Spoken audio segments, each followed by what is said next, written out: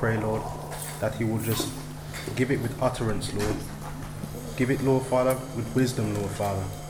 And Lord, that we may understand, Lord Father, what you're trying to say in your word, Lord. What you're trying to tell us, Lord Father. Amen. And Lord Father, I pray, Lord Father, that the word will be spoken, Lord Father, with fire, Lord. And Lord, that it may touch our hearts, Lord Father. And Lord, may we receive it, Lord Father. And Lord Father, help us to be doers of the word, not just listeners, Lord. Dear Father, I ask we look to bless him now, Lord Father. Bless dear Brother Mark, Lord. And Lord, may you just speak through him, Lord. Take out all self, Lord Father. Take out all self from the word, Lord, and just only be you, Lord. In Jesus' name. Amen. Amen.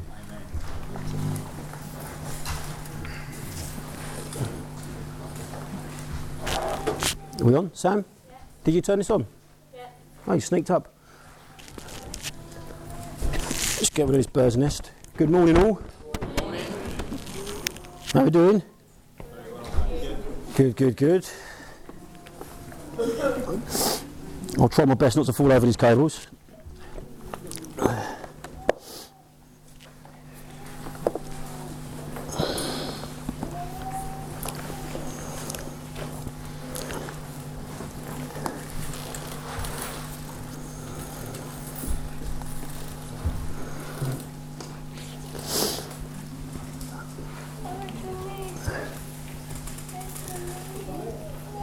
Some of you may remember me a few weeks back asking whether you'd felt God's presence when you come into this place. Amen. Anyone remember? Yes.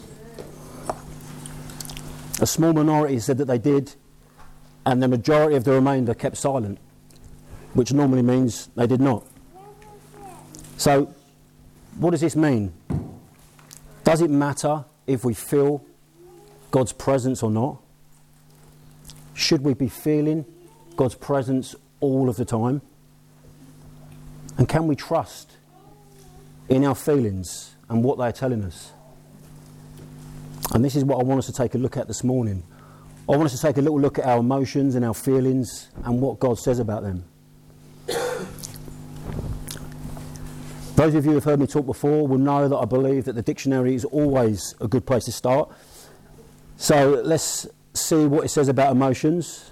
The one I've picked out is a strong feeling deriving from one's circumstances, mood or relationships with others.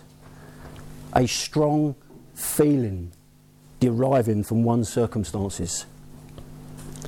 This tells us that depending on our circumstances, our feelings will change. And how many of you know that our circumstances change on a daily basis? We live in a world today where people live by their feelings more than anything else. If you listen closely, you'll hear people talk about how they feel almost all the time. I don't feel like going to work today. I think I'll just stay here in bed. I don't feel right at the moment. I feel as though I should be with him, or I feel as though I should be with her. Even us as Christians. I don't feel as though God loves me anymore. I just don't feel his presence. Even more worrying, I don't feel as though I should come to church today. At times it can seem like we are serving the God of feelings more than the all-powerful, loving God of the universe. I want to start by looking at Proverbs 14:12. I'm all set up, Andrew, so I'm waiting for you.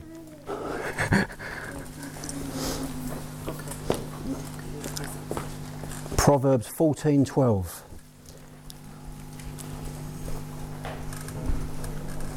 Now we know Solomon was a man of experience, didn't we? He says, "There is a way that seems right to man, but in the end it leads to death."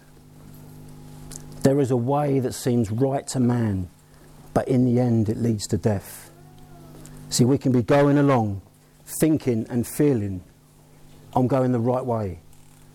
But really, we can be moving towards our death. We know the times that we live in are all about free will. We want free choice, the freedom to do what we feel is right. We've even changed laws in this country to suit people and how they feel. It's how we were born. It's who I am. I can't help the way I feel. In Proverbs 3, verses 5 and 6, it tells us to trust. Trust in the Lord with all your heart and not on our feelings. In all your ways, acknowledge Him. We need to determine if how we feel lines up with the Word of God. So let's take a little look at our feelings and try to understand them a bit more. Who here likes horror films? Come on, there's got to be someone, surely. Yeah, one admit to it. That's it, Brother John, I see you, mate, I see you. Okay.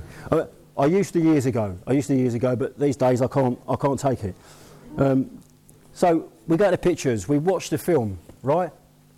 We get our popcorn. We're stuck and focused on this film, waiting for the next scene to happen, ready to jump through the roof and throw our popcorn everywhere. We've got white knuckles where we're holding onto the arms of the chair, where our grip's so strong, leaving indentations from our nails. See, we're petrified. What we're experiencing there is fear, just as if we are in the film ourselves. See, our feelings cannot tell the difference between an imaginary fantasy or a present reality. Our emotions are brainless reactors. Emotions cannot think for themselves. They merely respond. I heard the story of a guy that had gone to the doctors to collect his blood results, only to be told by the doctors that he had cancer and that he didn't have long to live. I mean, I can't even begin to imagine how this man must have felt. He would have been distraught.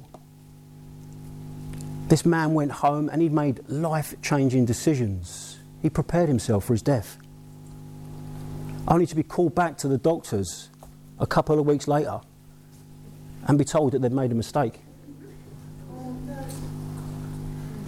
I mean, can you imagine the roller coaster ride this man must have been on? He would have probably experienced anger and been given the wrong results, the wrong diagnosis. Then the relief would have been overwhelming, followed by joy. Joy, he's got another chance. It's not true. We see here how this man's feelings were dependent on the information that was given to him. His feelings were reacting to that information. See, the information we receive can determine our feelings. How many of you know where our information is supposed to come from? The Word of God, correct. Well done, Phil.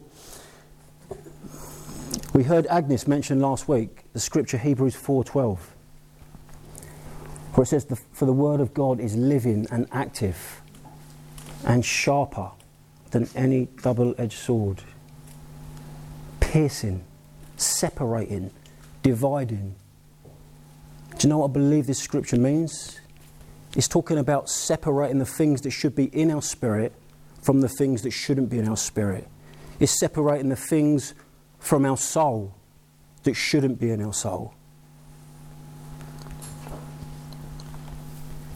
And alongside the Word of God, we have the Holy Spirit, who we know leads us into all truth.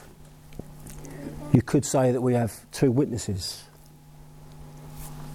I heard Chris Valentin was talking about these yarn gauges. I think I've got the word right, yarn gauges. Yarn gauges in a light aircraft. That every light aircraft has two yarn gauges that do the same thing. Now these gauges are like, it's like the circle, and you've got like a semicircle, if you like, which is the level of the plane. So you'll see the wings on that semicircle. So you'll know whether the plane's out or not out. So these two gauges do exactly the same thing. This is because when flying through a storm, the pilot can lose visual. He can suffer from vertigo or disorientation. He can feel like he is climbing and upside down. But the truth is, they're climbing and the right way up. So a pilot, without these gauges, can then turn the plane upside down, trying to level it out to ride the storm, and actually come crashing down into the ground. One of the first things that the pilots get taught at flying school is not to trust in their feelings when they're up there, but to rely on their gauges. See, if one gauges fail, they still have the other one. That's why there's two gauges. These pilots say, I will not trust my feelings, but trust the gauges, because they agree with each other. It's no different with the Word of God and the Holy Spirit. They lead us into truth regardless of our feelings. For example, when we experience fear, we all know what the Bible says about fear, right? Yeah? We all know this scripture. We throw it about all over the place. God has not given us a spirit of fear, but of love, of peace, and of a sound mind. I don't see no fear in love. I don't see no fear in peace. And I don't see no fear in a sound mind. I've heard it said that fear is faith in the wrong kingdom before. If we live by faith in the wrong kingdom, we allow darkness to torment us. We can empower the lie. See, fear is a spirit that operates through our feelings. And one of the difficulties of following Jesus is having to confront fear on a daily basis, especially the fear of man. If we fear people, we are not leading them, they are leading us. I think this might be a good point to say that our emotions and our feelings are not necessarily bad. They're part of our makeup. We are made in God's image. Everything that He gives us is good. We've heard that this morning. Everything He gives us is good.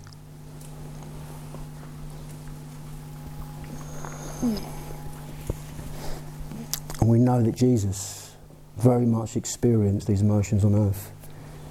We know that He was moved by compassion. We know how He wept for Lazarus. And I love the story in the temple courts where Jesus got angry. Yes, Jesus got angry. He flipped the tables over. He flipped the tables over.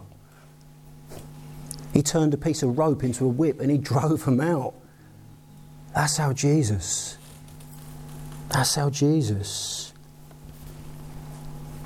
He had a passion for the things of God. I believe Jesus was telling us that it's okay to be angry. It's okay. A lot of us are fearful of anger. It's part of our makeup. In Ephesians 4:26 it says, be angry and do not sin. Or in the NIV, if you prefer, in your anger, do not sin. It doesn't say, do not be angry. Do not sin in your anger. That's what it says. Our emotions are to be used for the right kingdom and not the wrong. See, many people, I believe, spend most of their life trying to change their feelings. That's what we're taught to do. But I believe we can only manage them and not prevent them. As I mentioned earlier, our feelings are only a reaction to the information that we receive. God says to be transformed by the renewing of our minds, not by the changing of your feelings. We can only change what we choose to think about, not what we feel. Many of our thoughts are motivated by our belief system. The belief system we have about ourselves and about God determine many of our everyday thoughts, which will then dictate our emotions. We've heard it said this morning about our belief systems. and how God sees us and the crown that He's given us and how much He loves us. These are the things we should be living out of. David gives us some great examples throughout the Psalms. He was a man after God's own heart. Why? I believe because of his passion for the things of God. His honesty about how he was feeling. He would pour his heart out to God. His vulnerability as a king and as a leader. In Psalm 42:5 he says, "Why are you in despair, O my soul? Why are you in despair?" He recognises it. Straight away he recognises it. "And why have you become disturbed within me?" Hope in God. Here comes the switch. Hope in God. "For I shall again praise Him. For I shall again praise Him for the help of His presence." When we come in here this morning, I guarantee you that not many of you felt God's presence. I guarantee you. Some of you probably didn't even fancy praising God this morning. But you did it anyway. And as you did, your feelings came into line. I love what D.L. Moody says. Obedience means walking right on, whether you feel like it or not. We have to learn how to live beyond our feelings and do what's right, even when we feel wrong. And I believe that forgiveness is a great example of this. God says that we are to forgive others because of the amazing forgiveness that He has given us. He doesn't say, as soon as you feel like it, go and forgive them. In fact, you will probably come up with many, many reasons not to forgive. Everything in your world will be screaming against it. Everything. Your feelings will be fighting against it. It is an act of your will that comes into line with God's word. I see this working in the physical also. With my job, I can do a lot of sitting around at times. Then I can have a wonderful drive home, round the North Circular, in the traffic. Hour and a half, 2 hours at times. And all I want to do when I get home is plonk myself down and switch off. But I know that I have to do some form of physical exercise to keep myself active. And I know that when I force myself into that physical exercise, I not only feel better, my feelings come into line, but you know what else happens? I have more energy. Now that sounds like kingdom thinking to me. And you give more, you get more.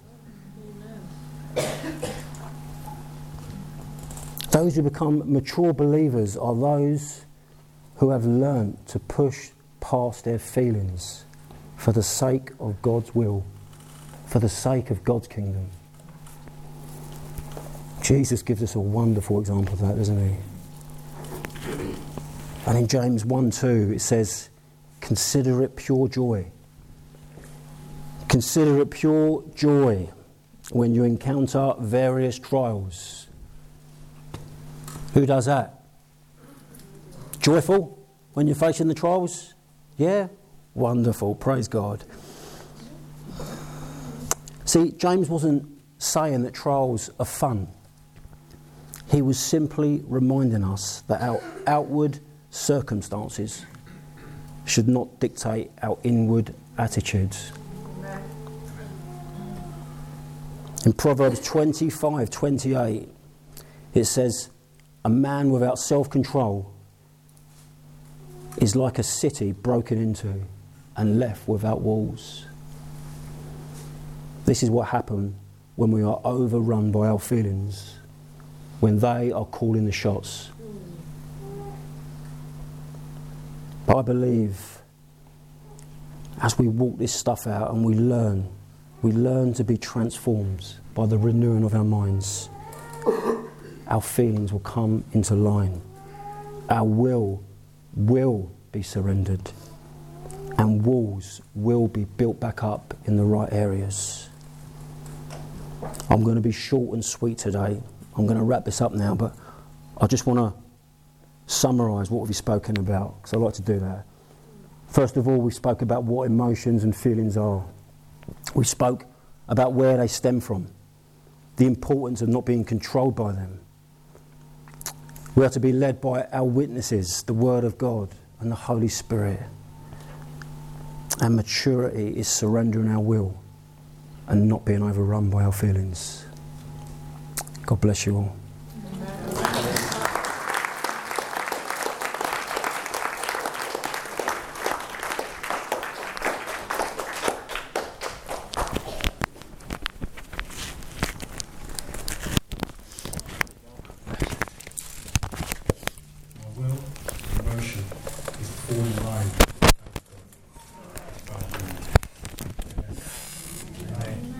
The worship team give us a one more song.